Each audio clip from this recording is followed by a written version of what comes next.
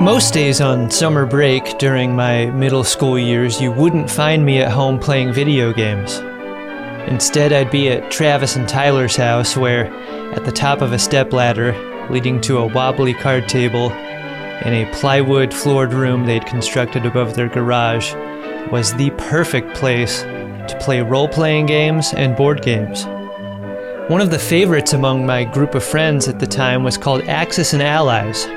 5 players on 2 teams.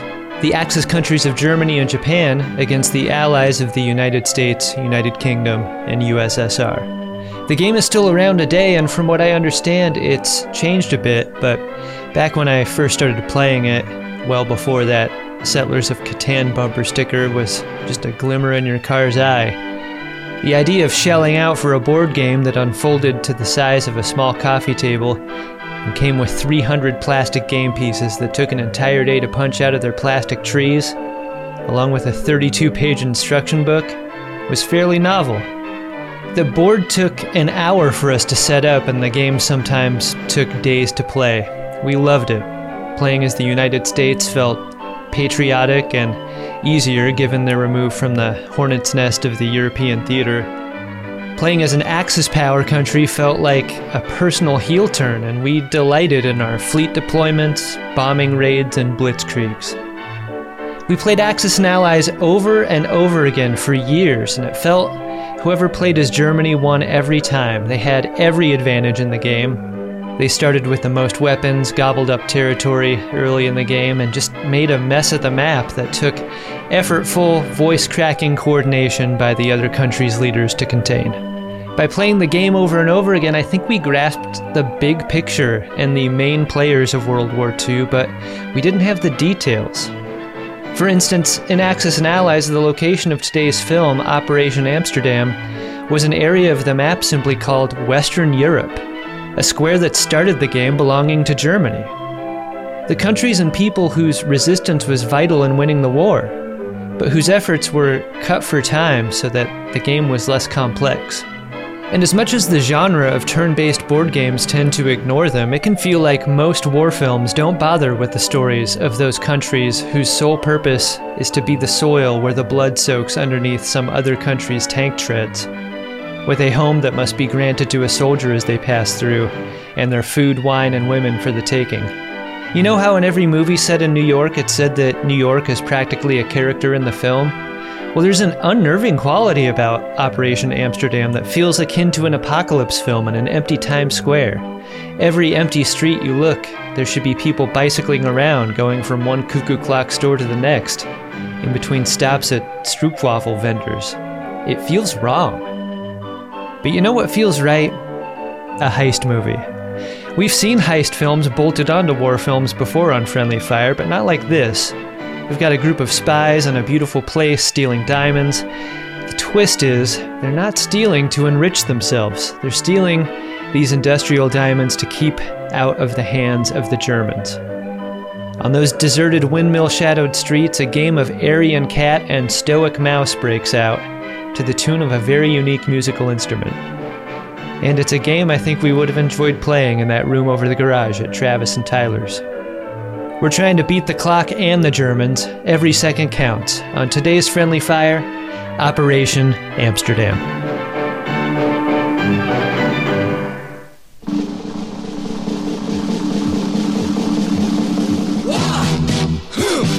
Yeah. What is it good for? Absolutely. Nothing. Yeah. What is it good for? Absolutely. Nothing. Say it again, y'all. Welcome to Friendly Fire, the war movie podcast that's not worth much. It has flaws, and the setting is poor. I'm Ben Harrison. I'm Adam Pranica. And I'm John Roderick. Nice one, Ben. I thought this movie would be a comedy from that scene where everyone's assembled on the boat and they're like observing the other boat go through the minefield. And I don't remember who the character was, but he's like, those guys are the lucky ones. And then, boom! Their boat explodes. That felt like our show in a lot of ways. Yeah. I felt like it was a comedy. It's a very early scene when the team is assembling in the upstairs office, And the son, John, comes in the door, and the narrator is like, he's a diamond merchant's son, and he's got a lust for life. We cut to the inside shot where the camera is pointed at the top of the stairs. Yeah. And the shot waits in real time as he climbs the staircase. And it was long enough that I turned to my movie watching companion and said, what are we looking at right now? Like, it was a very, very, very pregnant pause waiting for John to get to the top. That's so interesting that you called attention to that, because I thought this film was one of the better films that cut on action. Over and over and over again, it did that. There were just a couple of things that seemed to happen like in actual meat space time. Yeah. I was like, wow, he went in to go to the bathroom, and we're just going to wait here until he gets back. That's one of several things that do sort of feel like this movie thought maybe it was kind of an action comedy, or like had some idea about what comedy is, but hadn't like fully articulated itself as such. Like, yeah, shooting up the hurdy-gurdy cart kind of feels like wouldn't this be funny? Or like, hey, like we've got this bottle of brandy that we're going to, for some reason, go to great pains to get out of Amsterdam, along with the sack full of 10 million pounds worth of diamonds. The constant refrain of "we came on a British destroyer," I thought was comedy. Like, I thought that was a drinking game type of dialogue. Why do they keep telling people that? They say fifth column like every 3 minutes throughout the film. And it's like, yeah, we get it. Fifth column. We get it. Fifth column. Yeah. We know what it is. There is some concern that the Dutch troops may be loyal, in fact, to Germany and not Holland. Yes. Got it.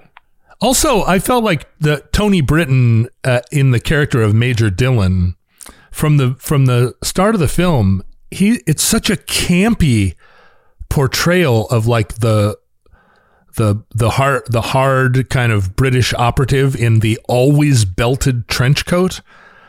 Yeah. With two leather briefcases that he's like, careful. That it was like camp to the point of comedy. Just to the edge of comedy. If they wanted to take it over the line, they should have had him sit down on a park bench with his two briefcases and then like look shiftily to the right and left and then swap the two briefcases and then get up and carry them away. But what we're noticing is all true, except there was not a lick of actual comedy in this film. Yeah. It's a movie that has a very unusual structure, which is that it is boring and kind of forgettable at the beginning, and then gets more and more interesting as it goes on. Like like by the halfway point, it's like, this is like a B- C+ movie, and like if you could just have a movie that's as good as the end, it would be a pretty good movie, but it's got the beginning, so it's not. That's not how movies work, though. I'm just saying, like, how many movies have we watched where the third act sucked and the first two acts were pretty awesome, and you kind of forgive the third act? That's true. But this movie had like a pretty awesome third act and pretty weak first and second. You want, in the Al Gore parlance, the hockey stick effect to a film's tension, right? You want it going upwards. You want to put the diamonds in a lock box. How about the need for you to accept diamond merchants as deserving of sympathy? I think that's the hard part of the whole first and second act. Is it's not just like that. It's a pretty esoteric raid. Like, we need these industrial diamonds. No one even gives us a one sentence explanation for how are industrial diamonds used in a way that it's going to affect the outcome of the war. The Nazis want the diamonds. Yeah. I think somebody says like it means they're used in the manufacture of like tanks and stuff, but I think that they needed to, when they link up with the resistance, they should have had a scene where the resistance was like, why the fuck are we going to help you knock over a diamond vault right now when our country is being invaded? And then they go, well, here's why, and explain that. If the Nazis get the diamonds, then X, then the Bismarck will defeat the Macmillan or whatever. We've got all these saw blades with dull tips. Is that the suggestion? That's what the diamonds would be used for, is for like the cutting of things? Yeah, they're there to cut mithril or whatever. You don't realize, but a single panzer is worth all of Holland. Stop! Come back! It's ostensibly a commando raid and a heist movie, except the Germans haven't yet occupied Holland. So we're there in the last 3 days Netherlands, not Holland.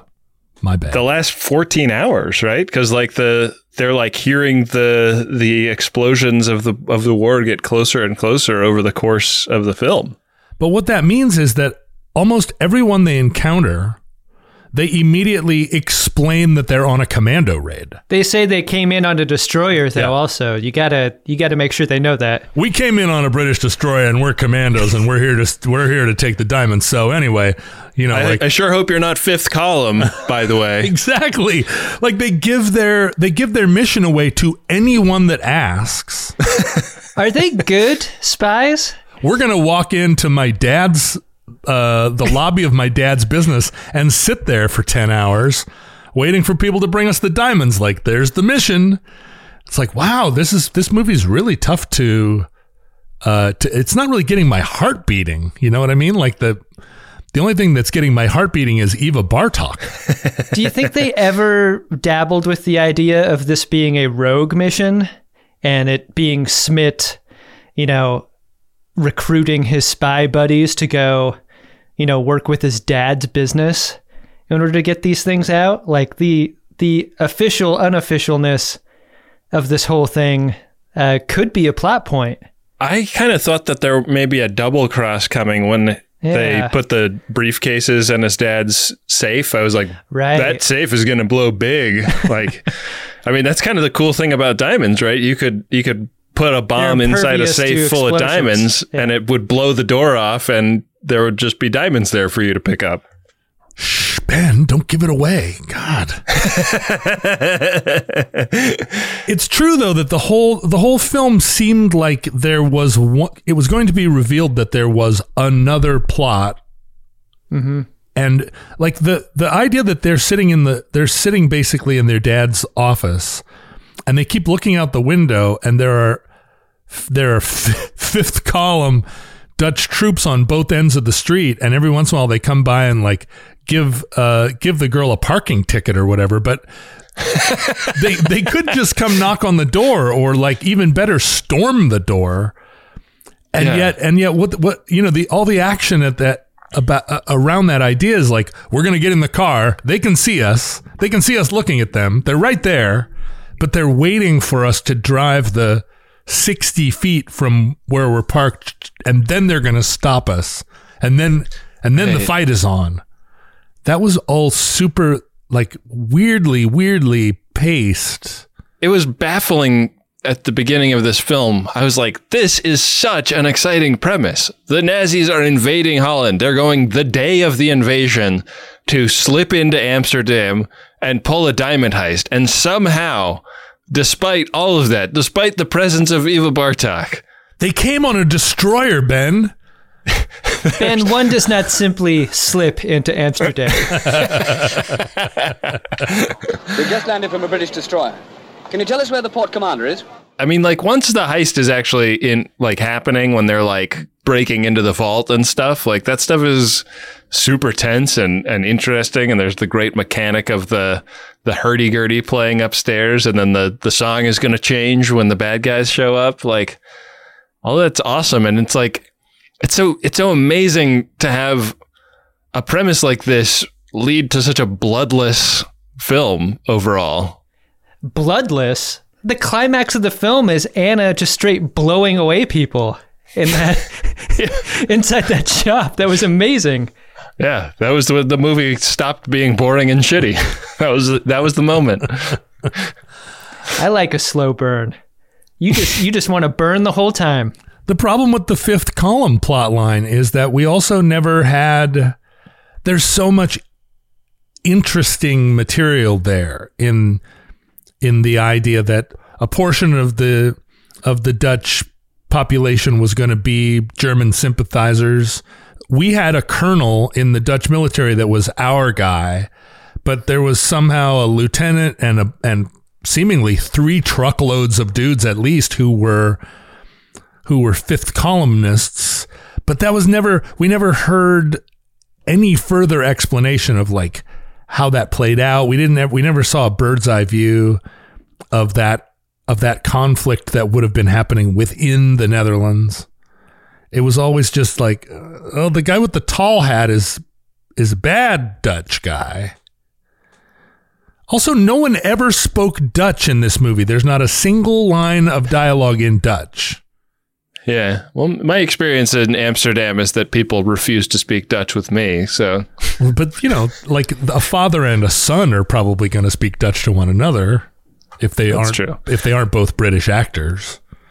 It's actually precisely the opposite of my experience of Amsterdam. It's the only non-English speaking country I've ever visited where people assume that I'm a local. You have a Dutch air. The Dutch think you're Dutch because you stand up straight. Also, it's because you're riding in the basket of my bicycle. That's why they greet you in Dutch. Speaking of the Dutch, though, like this movie comes out in like 1959 or 1960 or something like that, and I was wondering as I watched it, does this have any of the same aspirations as some of the other Dutch resistance-y kinds of films we've watched to help kind of rehabilitate the Netherlands in their own eyes or in the eyes of the UK or whatever? Like is there an attempt being made here to say like, these guys sure were on the wrong side of the line for most of the war, but it wasn't because there's something, like it wasn't because like all of the Netherlands was excited to receive Hitler as their own. It's funny because I think we've talked about the Dutch resistance in the past and what you're saying about the way that it's kind of like, oh, we'd like to tell the story of the Dutch resistance as being somewhat like the French resistance, but it kind of wasn't like that at all. But what is true is in that first few days of the German invasion of the Netherlands, the Dutch army, against all odds, like really put up a fight, really kicked the Germans' asses. And I think the expectation was that the German army was just going to waltz into the Netherlands and not have any resistance. And in fact, like their paratroopers got their asses handed to them. The Dutch did their like ancient trick of flooding. But then there were all these instances, several instances where some really valiant, like small group of Dutch soldiers fended off a much bigger group of Germans. And the result was that in order to get the Netherlands to capitulate, the Germans like carpet bombed Rotterdam. Rotterdam was just sort of like, hey, we're just over here just trading diamonds and doing our Rotterdam stuff. And the Germans were like, okay, well, what we're going to do is like level Rotterdam and as an example of what we're going to do to everything if you don't surrender. And eventually very curiously, like the Netherlands never officially capitulated to the Germans. Unlike France, there was always a Dutch government in, like they surrendered, but they surrendered just tactically. They said like, all right, we're putting down our guns. Like you have defeated us. Please stop carpet bombing. Yeah. But they never said like, on behalf of the Dutch people, we surrender or whatever. They didn't set up a new government in Vichy Dam. No. But so in answer to your question, like I think the way the resistance is portrayed here is kind of like those guys all would have gotten mopped up in the first 24 hours after the Germans took over. And that would have put an end to that whole business of like saboteurs. But the idea that the Germans were right on the outskirts and held back, that's true. The timing of the film is super interesting because like when they start making their pitch to the assembled diamond merchants of Amsterdam, you know, like one of the guys makes the case like, hey, like a lot of us here are, you know, going to have a tough time as the occupation sets in, being that we are Jews and we don't want to do things to like further, you know, disadvantage ourselves in the eyes of the Nazis. And that like, that comes across in this film as being just like supremely naive, like having no concept of the cruelty that will be visited on them because of their Judaism. And I wondered, like that was like the moment in the film that made me sit up in my seat, because I feel like people make calculations like that all the time. Like, oh, you know, I don't want like a further reprisal if I do the right thing now. Yeah, the math of how much worse it will be for them based on this decision is unclear to them, but very clear to us. Right. And the like what the occupation will mean is still like a total unknown. I mean, it felt like the weekend before the quarantine started here, where, you know, we were like, what is this going to be? Like, what are we in for here? And, you know, people were all over the map in terms of what they were anticipating. That's why I sent my diamonds to London. Oh, yeah, that was smart. First thing. Let old Boris look after him. As far as the plan goes, do you think it's more dangerous to give these guys the diamonds than, say, sink them in a canal somewhere? Interesting. Like, why risk these guys? I mean, they came in on a British destroyer. They're gonna leave via a British destroyer, hopefully. Is that the safest place for these diamonds? I mean, there's a lot of like things that could go wrong just in the car ride to Imogen, right? Right.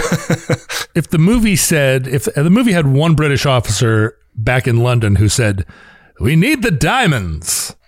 We're going to use them to make panzer-cutting laser beams. So go get the diamonds." My God. Then the case could be made to all these diamond merchants, like, the diamonds are going to be used to defeat the Germans. But as it is, it's like, we're going to take your diamonds and put them in safe deposit boxes so the Germans can put them in their safe deposit boxes. And then after the war, we'll have it written down which of you gave us diamonds. That was so insane to me. Like, well, we're definitely not giving you receipts, you know, because we don't want this plan to have a line drawn from these diamonds to us. The plan just doesn't seem very well conceived. Well, down with Hitler. No one is going to get their diamonds back, and all of these people are going to die. Be sure to put your name and your address on all of these bags of diamonds. Right now, you think of those diamonds as your wealth. They're your future. They're the reason they're your patrimony. Like that little bag of diamonds that he gave John at the end, where he's like, "I got you these diamonds when you were little." It's like, you're a diamond merchant. You've got diamonds all over the place. What, these 4 diamonds are like John's? These are the ones for him. Like he's got a bag of diamonds that's the size of a punching bag. But this little, and then at the end, when he gives 1 diamond to Anna, it's like, really? How much are diamonds worth? I don't think they're worth that much. But that slow motion disaster thing where you're like, but these diamonds, and then you realize, oh right, my belt full of gold coins is what weighed me down crossing the river, and I ended up dead. And so by the end of the war, most of those guys would have died in camps. And knowing that is the future, like the bravery of giving those diamonds away, it's easy to miss that at the time. There's no way for them to know how it's going to end. And they're handing away their whole, everything they own in a way, and dooming themselves in their own eyes to reprisal. They just couldn't possibly, no one could have ever fathomed. They're like, no, everyone you know is going to be dead at the end of this movie. Do you think that kind of doom is effective in this movie? The camera pans to the Jewish diamond merchant who looks like Vladimir Lenin. And he's the one that says, giving you these diamonds is in and of itself a kind of act of suicide. And that's the only moment that we really sit and consider the Holocaust. The movie's pretty brave, not brave, but the movie doesn't whitewash the fact that most of these diamond merchants were Jewish. You know, there was a little bit of a risk when we're introduced to John's father. And it's like, wait a minute, are we going to go through this whole movie without acknowledging that this is like a very, very fraught business with a lot of Jewish merchants? And then no, the film, it doesn't make it specific, but it doesn't like try to sneak around it either. I thought it was interesting that Anna's boyfriend, you know, we never get a definitive answer on what happened to him. The movie really lets our imaginations fill that in. He died. But he died in a freak bicycle riding accident. He was riding in the basket.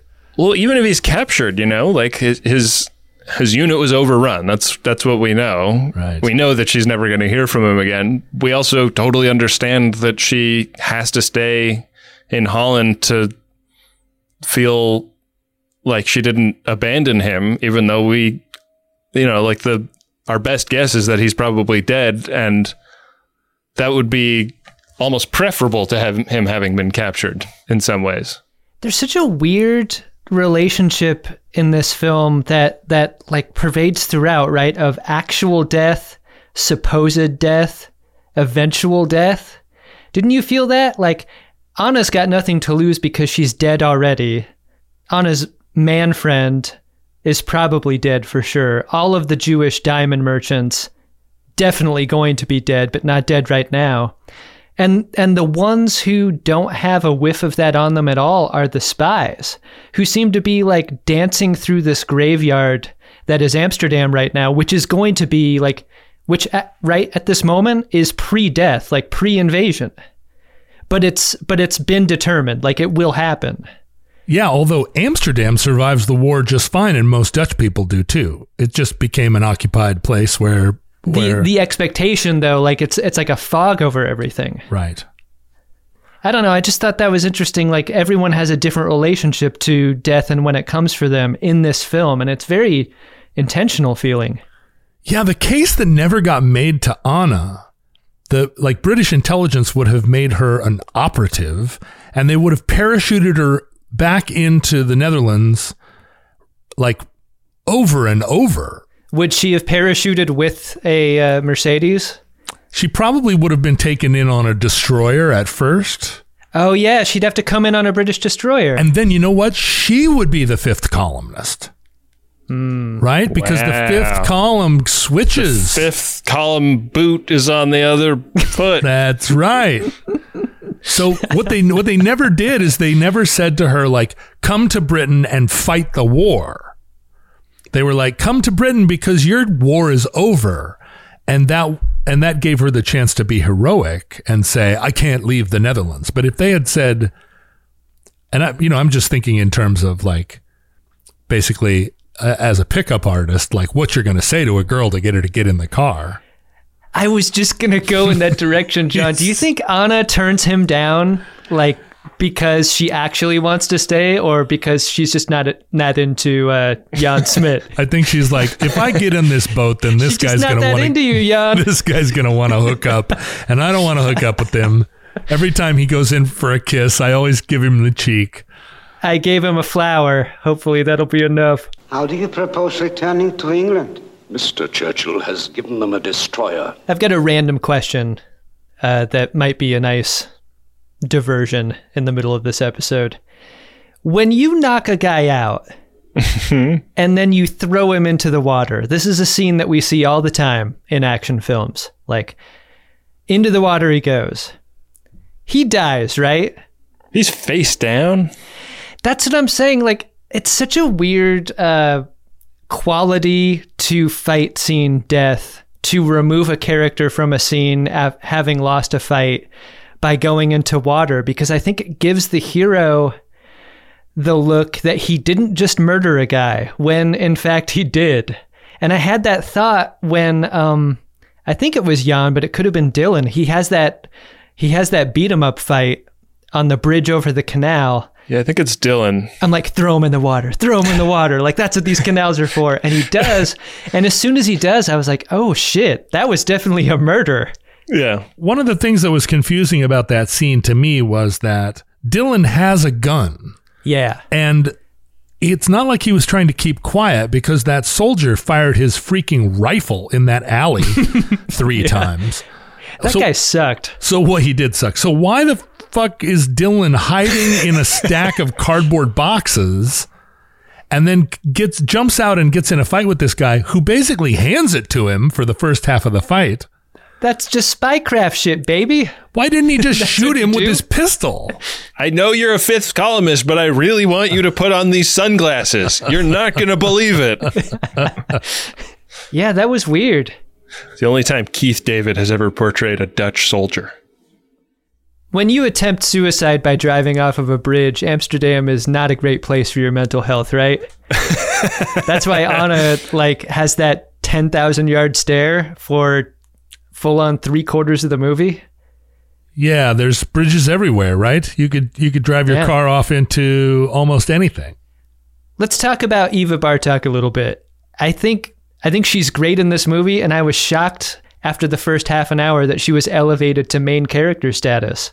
I didn't think that was going to be her story. And I think the movie got better for it. Yeah, she's definitely a lifeblood to this otherwise bloodless movie. Would you save it for the rating? At the very top of the movie, there's a woman who is working in British intelligence, and she appears in the opening scenes, and she's in the car as they drive down to the British destroyer to get on, and she gets out and she's like handing the suitcases or something, but the film couldn't be less interested in her. But she's there, right? And it never cuts to a shot of her like saying good luck or raising an eyebrow or something. The film really treats her as an orderly. She doesn't even say, look out for fifth columnists. No, she doesn't. Everyone says in this movie. She never points her finger and says, there's the British destroyer. Did you guys come in on that? Oh, you're going out on it. I got you. But Anna's entrance, where they're like trying all the keys, like, we can't get any one of these cars to start. And it's like, there's a car.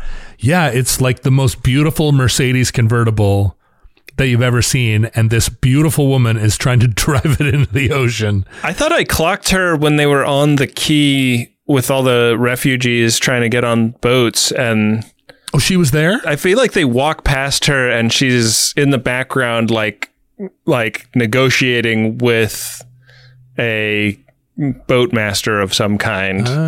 And yeah, I scrubbed to it. I found her, and it's the parents of her boyfriend. She's negotiating to get onto this boat. Does it slow down long enough that it counts as a foreshadow? It's there for you to notice if you notice, and you're not going to miss it if you don't. I like missing it and being told about it later. I do too. That's nice. They have that whole thing where the police officer shoots at them and accuses them of being fifth columnists, and they're like, no, sir, we're not fifth columnists. We just came in on this British destroyer. Right. And he says, well, I think you're fifth columnists, so I'm going to take you to the harbor master's office. Could all this of that be transpires. Any more of a British destroyer behind me? So then Anna has successfully gotten her, I guess, future in-laws onto this boat, and then goes to take her own life. Could you imagine being those in-laws? You've gotten on the boat. All right, you've got a shot at safety here. You turn around to do the wave goodbye to your daughter-in-law, and you see her car head for the edge. That's not a good feeling. And then your boat explodes in a million pieces because it hits a harbor mine. Not a great way to end your day. Bad day for the in-laws. Our soldiers have to dig them out. The fifth columnists are everywhere.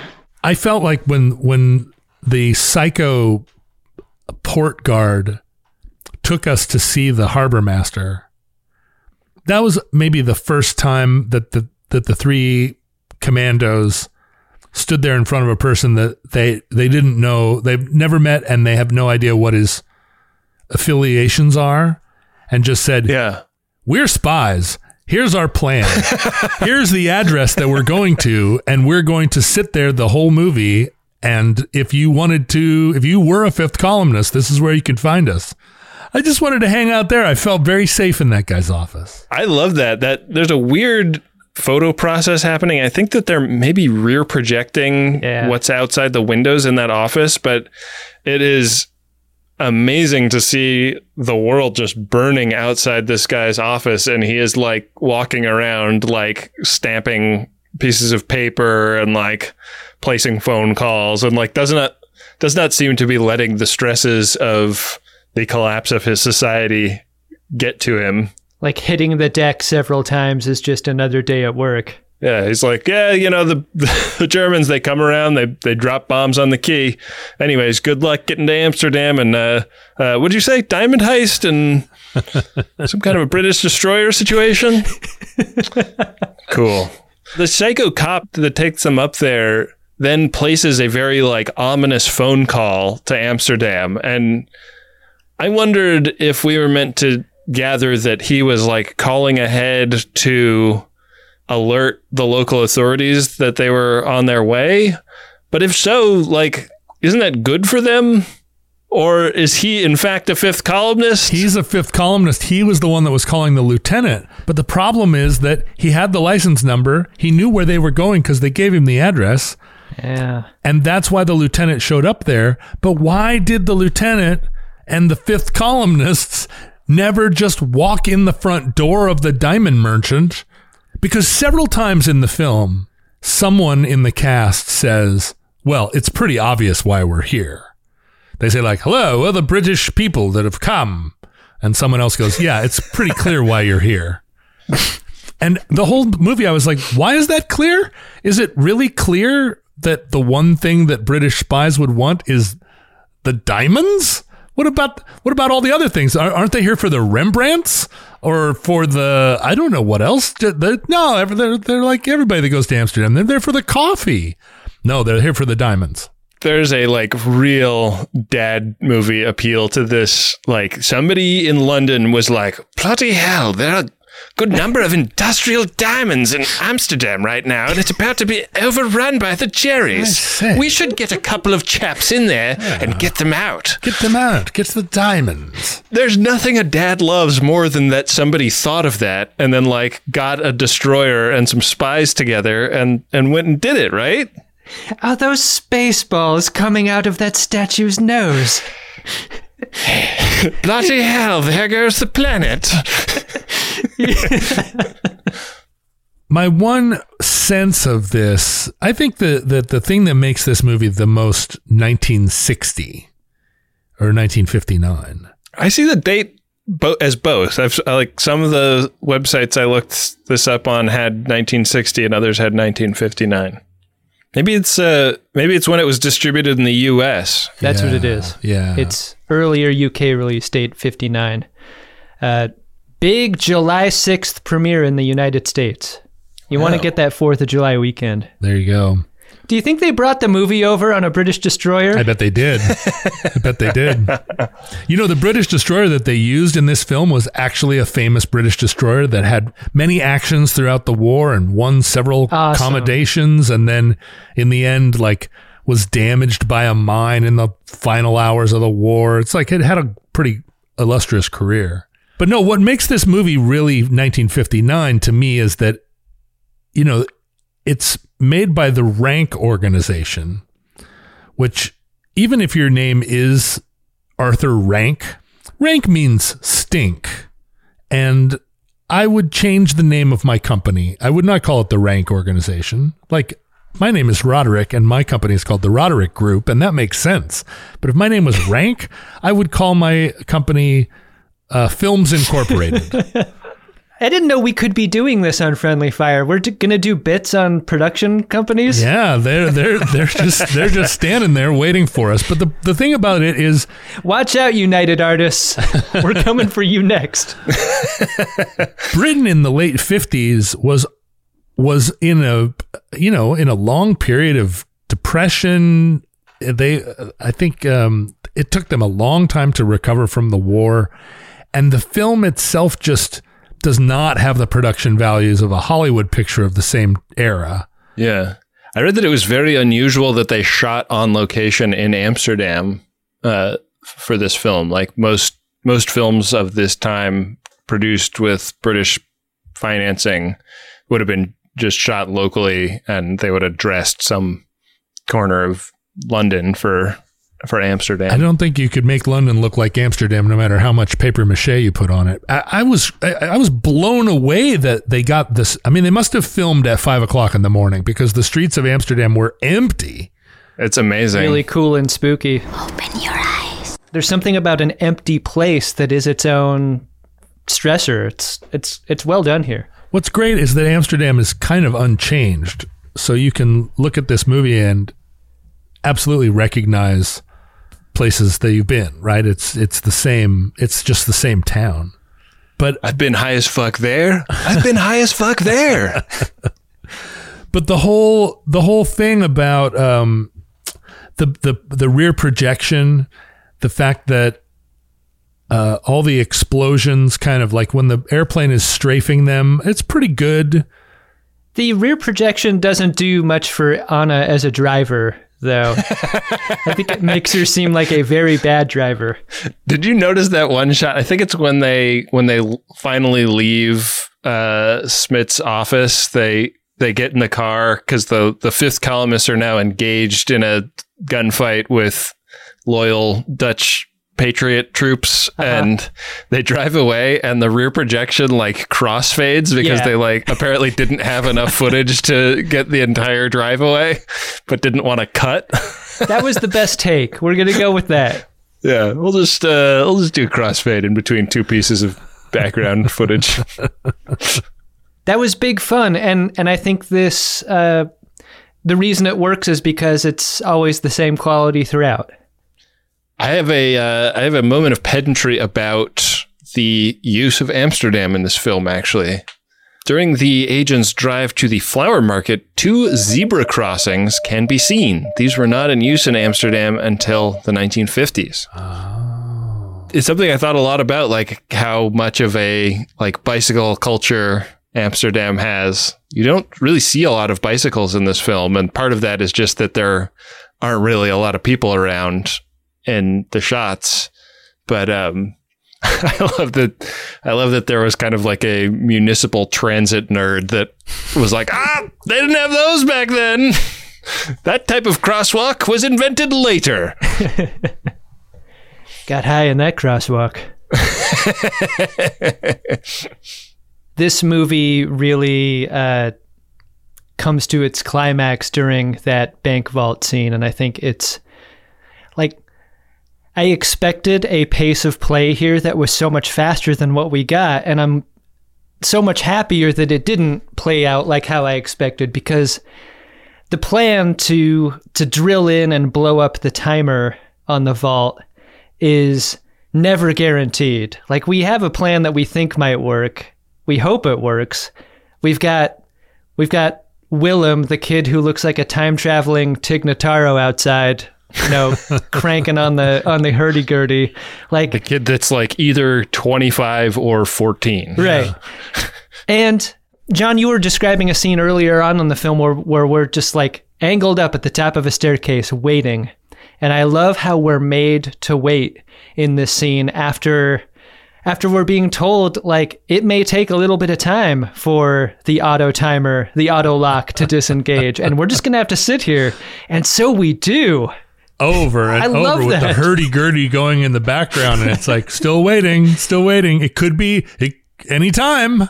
The hurdy-gurdy is crazy making. It is an insane soundtrack to this movie. It's such a strange accompaniment to stress. Yeah. What is it? It's Pentecost that they're celebrating? That's what the hurdy-gurdy is about? it's Whit Monday, which is like part of the Pentecost, and I actually got caught there in the Netherlands on Whit Monday one time long ago, where I didn't know what Whit Monday was because we don't celebrate. We in the United States, we don't like nationally celebrate that many Christian holidays, but the Netherlands was so shut down on this Monday. Like, you could hear a freaking pin drop. That it looked like this movie? Yeah, and I was like, hey, I just want like a sandwich or like a pop or a cup of coffee or a pack of cigarettes. Like, I just want some basic things today. And everywhere I went, people were like, ha ha, you want a pack of cigarettes? Too bad it's Whit Monday. and I asked several people, like, what is a Whit Monday? And they're like, the Pentecost, duh. And I was like, I'm sorry, what is a Pentecost? Hey, asshole, you gonna crank on this hurdy-gurdy or what? I didn't know what the Pentecost was. I was like, is it a thing to do with Easter? Turns out, yes, sort of. But when the guy said, oh, it's Whit Monday and you've got to give $1 to the hurdy-gurdy man, it triggered me. I was like, oh, fuck. I really want a pack of cigarettes right now. I haven't had a cigarette in 12 years, but the fact that I know I can't get one on Whit Monday is traumatizing. That whole story is the subject of your new hour on Netflix called Triggered. Wow. So the vault does open and we get the diamonds inside, and then outside the bank, it is Dutch heat. It is a fucking firefight all the way to the end. Yeah, I like that we got to the end boss. That lieutenant being in the store that they break into was very satisfying, very Definitely. Fun. Yeah, I wasn't sure. I mean, we're told that Anna works for the Dutch security forces, but until she blows that guy away, I wasn't sure what side she'd be on. There was a pregnant moment there too. You thought that might have been a subplot that ran that late into the film before she betrays us all? I couldn't rule it out. Wow. All right. Adam, I mean, that's the kind of movie that, I think that's the difference between you and Ben. You were watching this movie thinking, wow, something's about to happen. And Ben was like, nothing's happening. Nothing's going to happen. And in the end, you're both right. She's like Erica from Red Dawn, it turns out. She is amazing in this movie. Yeah. I mean, like the button on the movie, them standing on the deck of the destroyer as they ride it back to England and watch the huge explosions of the fuel dumps that Major Dillon has arranged to be destroyed is like, just like, yeah, actually secretly we were also doing this much easier to understand other thing. I guess the briefcases that he brought were just full of bombs for the Dutch resistance to use in blowing up their fuel dumps. I guess. I wondered that too. Like, what, they don't have the makings of explosives in the UK? It's such a trope of British intelligence that one of the guys is carrying bombs in a leather briefcase. They look like dog poop. If you're Major Dillon, that's got to be a sad scene, right? Like, you brought the suitcases over on a British destroyer. You've safeguarded them the entire time. If I would have wanted to be instrumental in the explosion at some point, like set him up and blow him off. But no, he just watches from a distance. Had to be frustrating. It's just smash cut to credits after that. It's so wild. I love that John makes not one, but two passes at Anna before the movie's over. Like, right before the finish line, one last pass. Come on, babe. Come on. What's it going to take to get you in the car? And Dylan is like, look, man, you need to chill out. Yeah. There's going to be a lot of Annas in Holland before it's over. Yeah. He does. He actually says that, right? Yeah, but he means it one way, and like, if you're looking for comedy, we're reading it as the other way. As in, get over it, Jan. Yeah. But will any of us be over this film anytime soon. I feel like Ben has been over it from jump. It's the time of the show where we rate and review the movie we've just discussed. Operation Amsterdam, 1959's Operation Amsterdam, directed by Michael McCarthy, his last movie. He died at 42. Damn. And from what I read, was a guy on the come up. And I can see why. I think there was a lot to like about this film. Throughout, there is that audio leitmotif, a way to build tension by combining two things that don't quite fit is how this film operates. It's the exact opposite of a hell of a combination. This is a combination that is meant to make you feel unsettled and weird. And it's the presence of that crank organ, which I mistakenly thought was a calliope, but a calliope has like cymbals and shit, right? This is specifically a hurdy-gurdy, or is there a form of organ that is crank organ?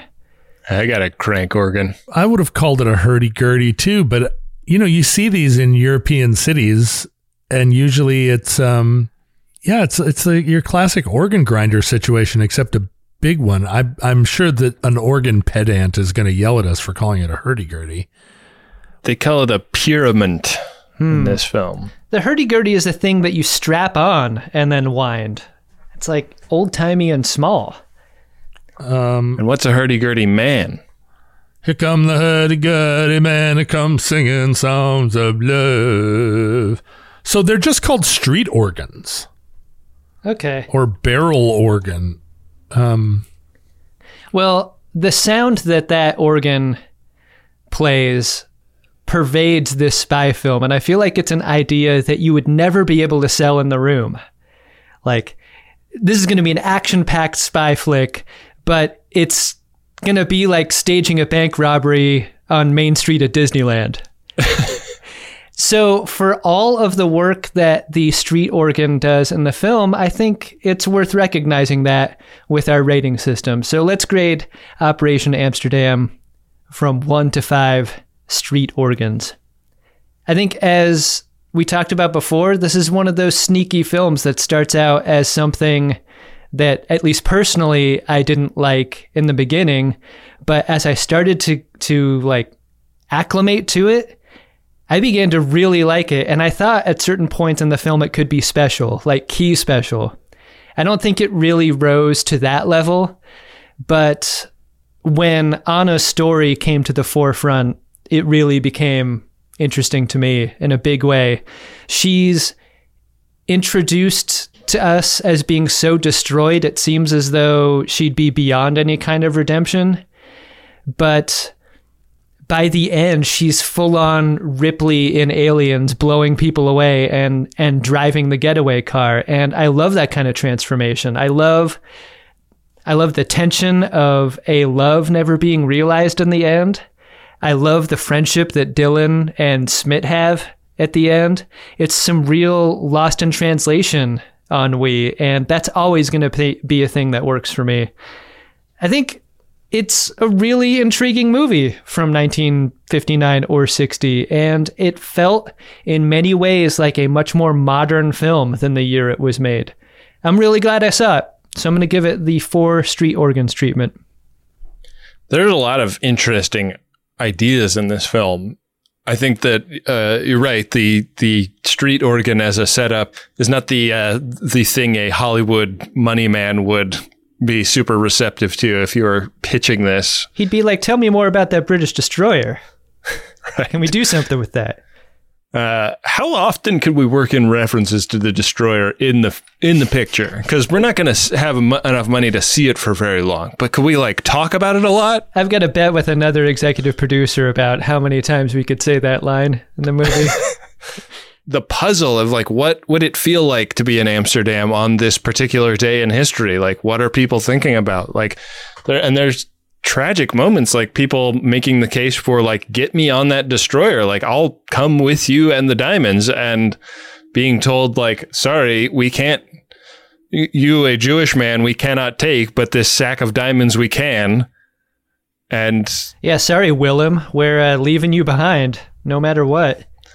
the tactical calculus of that winds up feeling so cruel and so awful. And like, I do give this movie credit for getting to ideas like that. It's just that it's got like a great last part, and it felt like such a slog to get there. Like so many, like the scene where they talk about what the plan is, like the first scene in the movie is like so fucking boring, so unbelievably long and stupid. And it's like, come on, like it's a spy movie. Like have the three guys that show up be not three almost identical looking guys, you know, and like one of them is a spy and the other two are the same thing. They're just diamond experts. Like, and one of them barely does anything, you know, like, yeah, we haven't talked about him at all. Have one of them be like good with knives or something. or have one of them be like a safe cracker, you know? Like that would be like this is based on a real thing that happened, this movie, but it's so loosely based on it because as they describe in the film, there are like not really any records about it because it was such a big secret. Like it just needed like 2 more passes at the script to really like tighten all these bolts. And then it could have been something really special like The Key. So I think I'm going to give it like 2 3/4 street organs. There's a big gap there between the movies that you guys saw. Adam saw a movie that was almost at the level of The Key, and Ben didn't see that movie. Adam, I have to say that I felt like the boringness of this movie was pretty strong. There was a lot of boringness happening. That's one of the key strengths of our podcast is its boringness. Do I just have a terrible memory? Like the exciting stuff happened last. That's what I'm remembering. You have recency bias. Yeah. But also I feel like there's like a spy movie, heist movie excitement that goes in. You come riding in on a wave of like, yeah, let's do this. Yeah. Because the premise is so exciting, and the fact that there are some trench coats happening, and we are in the Netherlands at a time in the war that we never see, that never gets talked about. And the fact that the Germans never appear, we never see a solitary German in this movie, actually adds to the kind of menace. We hear the bombs going off. We know they're hours away. But that isn't enough to overcome the fact that the 3 lead dudes look exactly the same and are wearing the same jacket, basically. The two diamond dudes, other than introducing us to the one diamond dude's dad, appear to not be necessary. This whole thing could have been pulled off by Dylan by himself, and Dylan could have carried a 3rd briefcase and still probably pulled it off. So yeah, just the whole movie kind of, if there had been a subplot that was more interesting than just that Dylan is also on a secret mission that is just, as Ben said, kind of the more obvious and easily explained secret mission. The fact that they land in the port and they're like, we're here because we're spies and we're doing a spy mission. But then Dylan the whole time is like, don't touch my briefcase. Don't touch my briefcase. And it's like, well, these are your fellow dudes. Like, you could just tell them that it's full of bombs, right? Like, it's pretty obvious full of bombs. But if, like the Anna is Anna a traitor subplot went out the window basically like 3 minutes after it was introduced, when they kind of were like, we need to confirm that you're not a spy. And she was like, here's my confirmation. And they were like, oh, well done. Good job. So there wasn't any other thing going on, like Secret, where everybody was dead the whole time. There was nothing to make the boringness interesting, I guess is what I'm saying. Well, that's up to you. Maybe that's why I like the movie. I projected my interesting into the boring.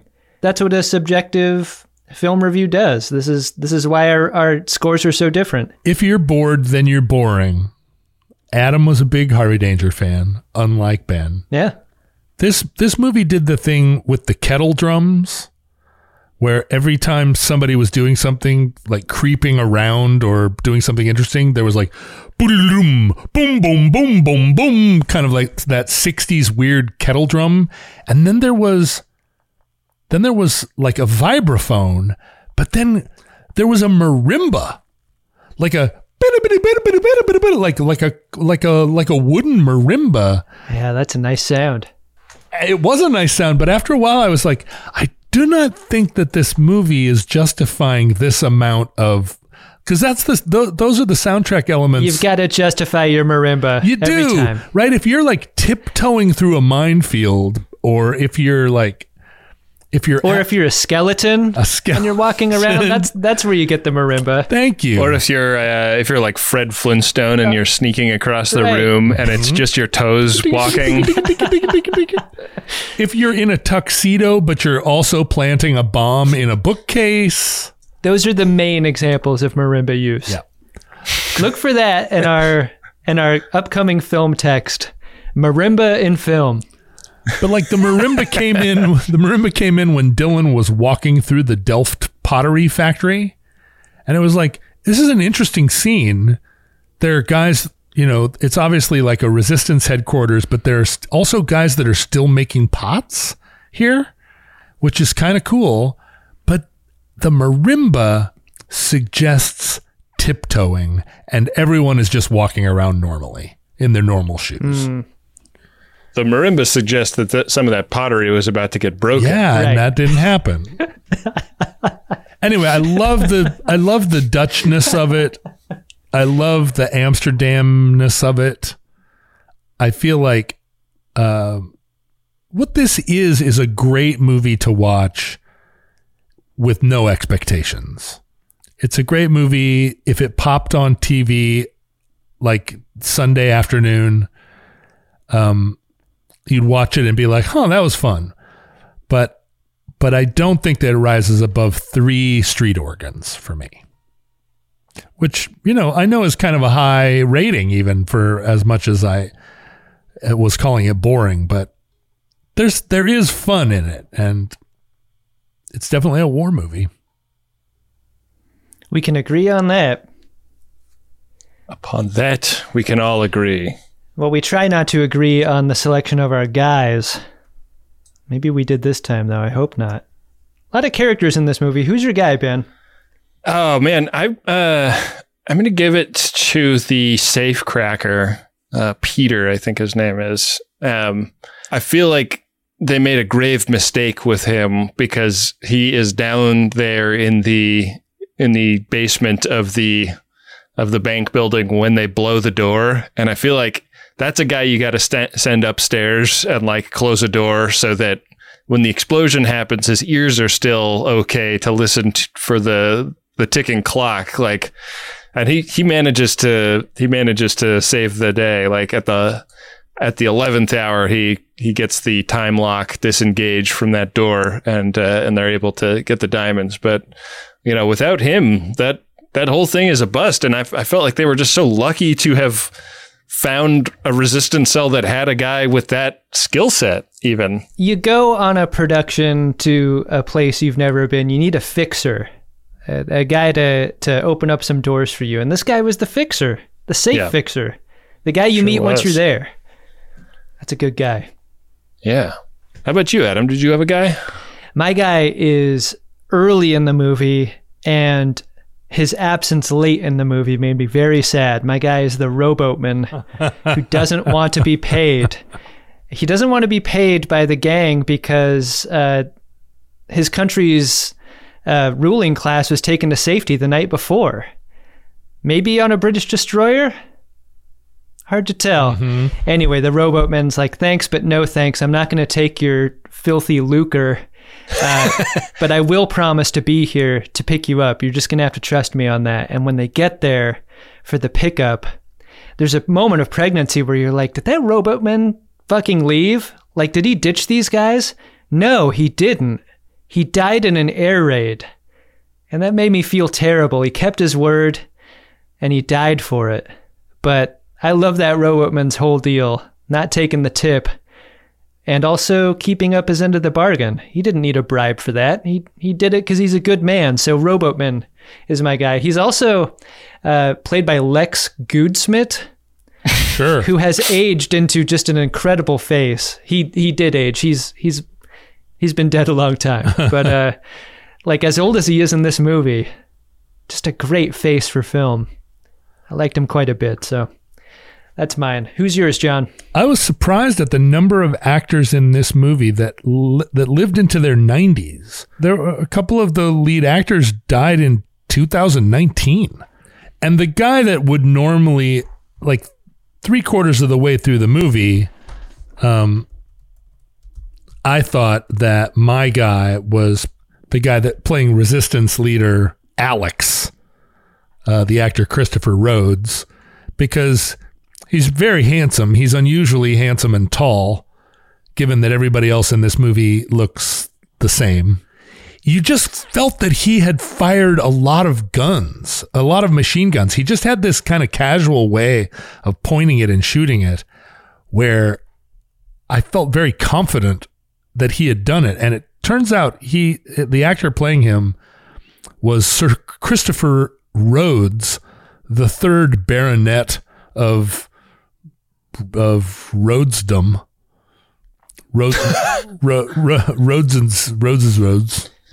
Rotterdam.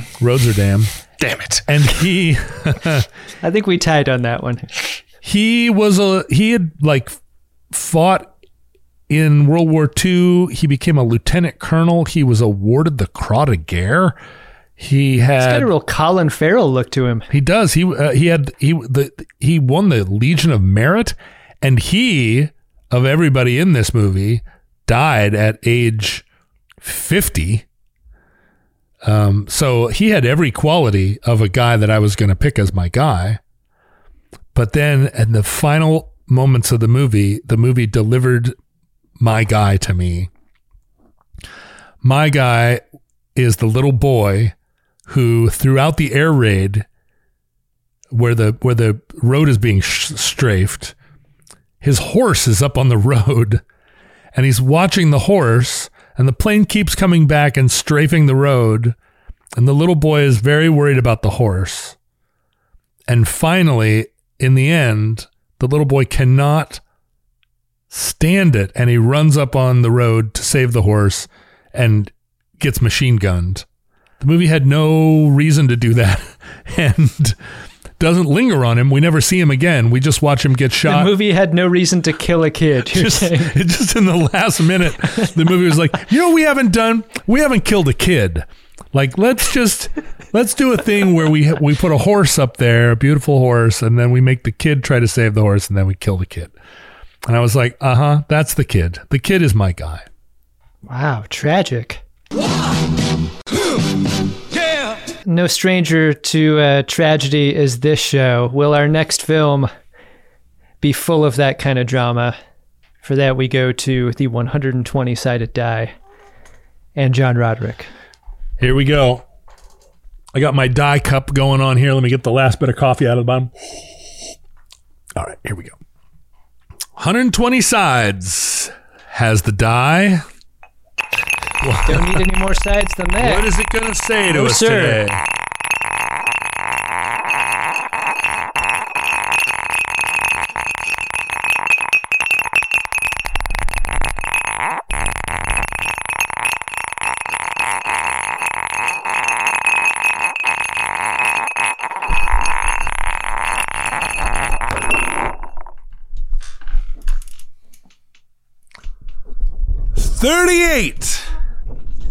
$38.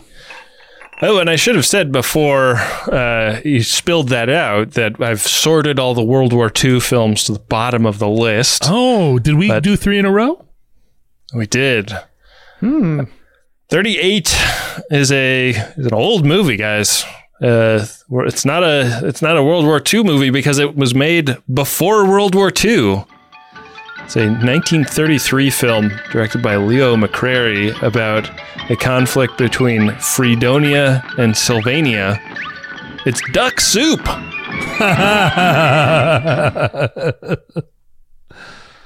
Whee! I've never seen Duck Soup. I'm excited about this. I haven't either. Looks like we've got a very silly movie coming next week. Looking forward to. And in the meantime, I think we got to leave it with Rob's, right? It's the last thing to do. Yeah. In his good hands. Okay. Well, for John Roderick and Adam Pranica, I've been Ben Harrison. So, Victor, go to spoiler alerts. Friendly Fire is a Maximum Fun podcast hosted by Adam Pranica, Ben Harrison, and John Roderick. The show is produced by me, Rob Schulte. Our theme music is War by Edwin Starr, courtesy of Stone Agate Music, and our podcast art is by Nick Dittmer. Kicking back by the fire with a bottle of eggnog? Why not add some classic Friendly Fire to that mixture? Last year, around this time, your hosts reviewed Das Boot from 1981, a film about a German sub on patrol in the Atlantic during World War II, and it was directed by Wolfgang Petersen. Feel like supporting our show? Well, head to MaximumFun.org/join, and for as little as $5 a month, you'll gain access to our bonus pork chop feed and all the bonus content from Maximum Fun. Don't forget, you can now follow us on Twitter and Instagram under the handles Friendly Fire RSS. Thanks for listening. We'll see you next week with another episode of Friendly Fire.